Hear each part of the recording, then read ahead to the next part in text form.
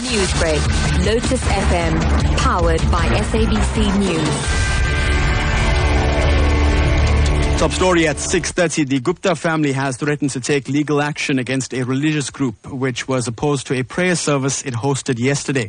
Now, last week, the Gujarati Network of South Africa called on its members to boycott the event that the family had planned. Now, the Johannesburg Against Injustice group said that the event teaches people not to be greedy, which is contradictory to what the Guptas stand for.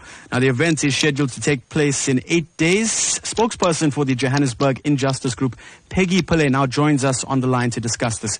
Mrs. Pillay, good morning and welcome. Good morning, Matthew, and good morning to your listeners.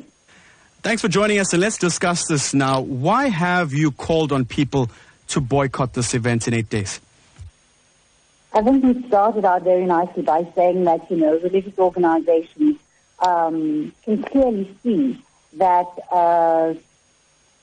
the behavior of the Gupta family is completely contradictory to the teachings of the religious discourse that they've planned for the next 8 days. And that is the primary reason is that we are asking people to think about this, to not attend the function in protest against this kind of hypocrisy.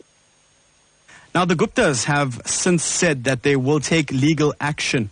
What's your response to this? Legal action to what end? We are a group of activists who have a constitutional right to protest, which we did so peacefully. And I don't see any reason or any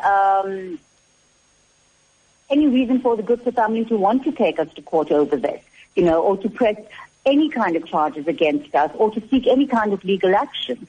In fact, after the episode of yesterday, or the day before, I would imagine that the only organizations that have any recourse to the court are going to be organizations like the Gujarati Network and Johannesburg Against Injustice for the kind of violence that was perpetrated against us. Now, you mentioned peaceful protests and also understand that some of your members were attacked during the boycott, but you did continue to protest. Can you tell us about that? Well, yes, as we indicated, we had made a decision to peacefully and silently protest at the event that was happening. So we stood on the side with no blockage of entrances, with no words spoken at all, and had only just been there for about 10 minutes, when a combi load, in fact, 2 combi loads of Black First, Land First individuals lunged at all of our activists, who were protesting. They manhandled women. They pulled out posters. They ripped up the placards that were being held.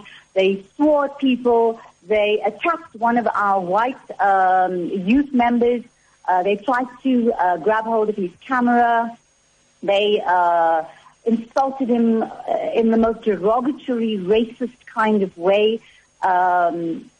They hurled accusations at all of us who were standing there. I'm not sure where these people get their information from, but I can guarantee you this, that despite all of the violence, we will continue to do what we're doing, and we'll continue to stand up for what we believe in. Black First, Land First needs to really start getting some evidence to back up what they say. Well, that is where we'll have to leave it. Mrs. Pillay, thank you so much for joining us. Thank you. Bye-bye. That was spokesperson for Johannesburg Injustice Group, Peggy Pillay, joining us on the line. You're listening to Newsbreak on Lotus FM.